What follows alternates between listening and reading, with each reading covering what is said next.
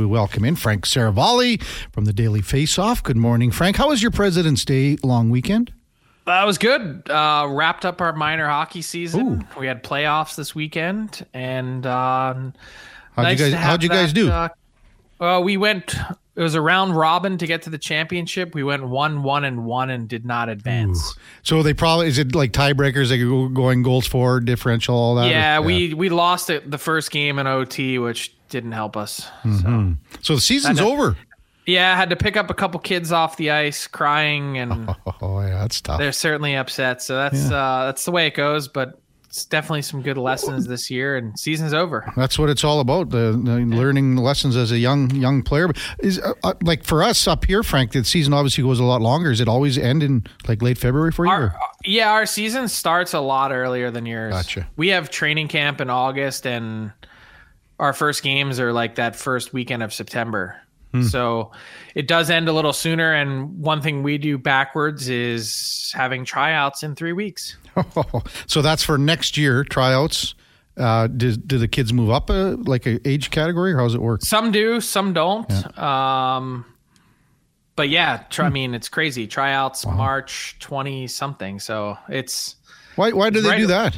I have no idea. It makes no sense. I wish it weren't the case, because what you end up having is a lot of times at the end of the year, some splintered teams. Everyone's trying to go their own way, politicking. We don't have any sort of location restrictions. Like it's not rep hockey where you can only come from a certain area or play at a certain rink. You can go anywhere. So you have, someone doesn't like the coach, they go to the next place. Someone wants to play with their buddies, they go over here.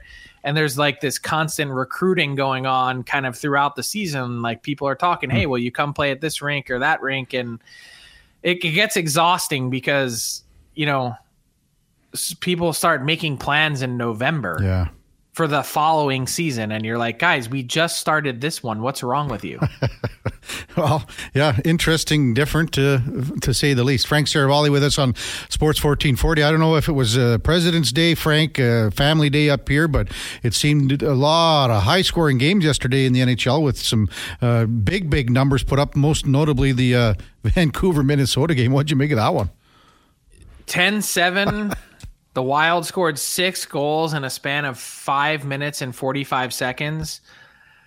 It was pardon the pun and the dad joke, a wild game. And I think more interesting than all of that is to take a step back and consider where the Wild are at. I think right now they're the favorites for the 8th seed in the West. They're only a couple points back. They've played well. They're getting a little bit healthier. And, this is a team that last year, the last 2 years, was a 100-plus point team.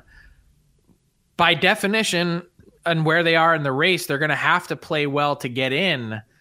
I'm wondering if they could be a really interesting live first round upset if they do get in, based on how well they would have had to play down the stretch. I kind of agree with you. They're just sneaky. They're big. They got some speed as well. And I always look at it like how Bill Guerin has done this. He's kind of had, not playing with a full deck. One hand tied behind his back. He's not playing with a full deck with, with Parise and Suter. So how's he done it then? He's done it by drafting well. He's done it by making really smart trades. I mean, how good does that Brock Faber trade look right now? You got Faber and a first for Fiala. I mean, there's no chance that the Kings and Wild would trade Faber for Fiala straight up right now, let alone add in a first-round pick. I mean, Faber is playing 26 minutes a night and is giving Connor Bedard a real run for his money in the Calder Trophy race. So to me, they've relied on young players. If you're going to be a team that's capped out and has those significant dead cap space issues, you've got to have players playing well and contributing on entry-level contracts. That's been part of it. And look, this season to me for Minnesota is really all about injuries. It's not just their poor play to start the year, which also caused them to fire their coach. That part happens. The Oilers saw that and have worked through it. The other part has just been missing significant players for significant chunks of time. I mean, you're talking about half their defense core missing for a stretch. No Philip Gustafsson, relying on near 40-year-old Marc-Andre Fleury. Like, there's been a lot of different things that have popped up this year kind of working against Minnesota that I think they have the ability to get to the other side of. Mm-hmm. Yeah, Matt Boley's having a phenomenal season too.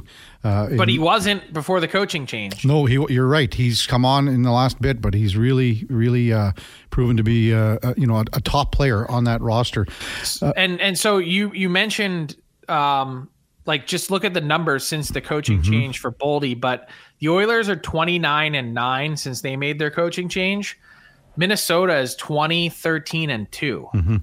So still pretty good. Yeah, really good. Frank Seravalli with us on Sports 1440. You know, Frank, we talked quite a bit about the situation in Arizona because the Oilers played there yesterday, won obviously 6-3.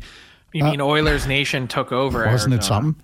What do you think? Like, I mean, the whole building was Oiler fans, it seemed.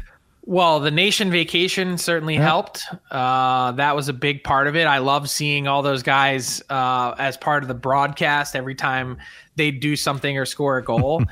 What do I make of this situation? It's a nice novelty. Yeah.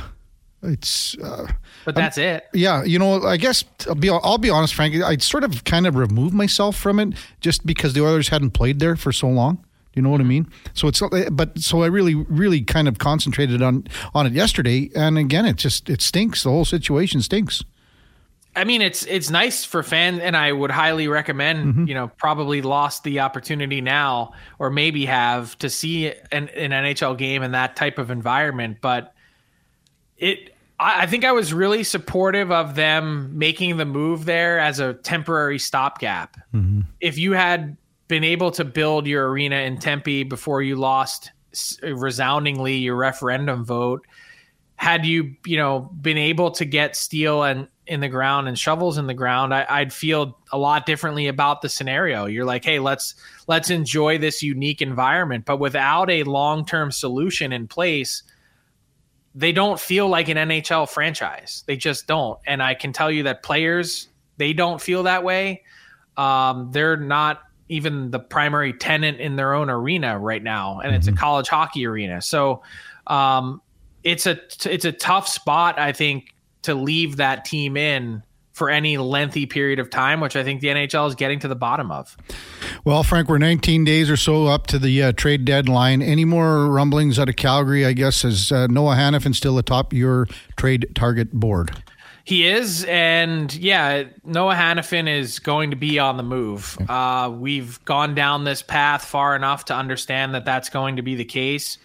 The other side of the All-Star break, everyone's kept quiet about it. The Flames haven't said much. The Hanifin camp hasn't said much. But absent an extension, that's certainly where it's trending. And he is the number one impact defenseman available. Chris Tanev, also rental, is just behind him at number 2. And the Flames are in a good spot that way. But I think what they've had some trouble developing is a market for Hanifin because he is going to be expensive. And because not every team that's a contending team needs a left shot guy.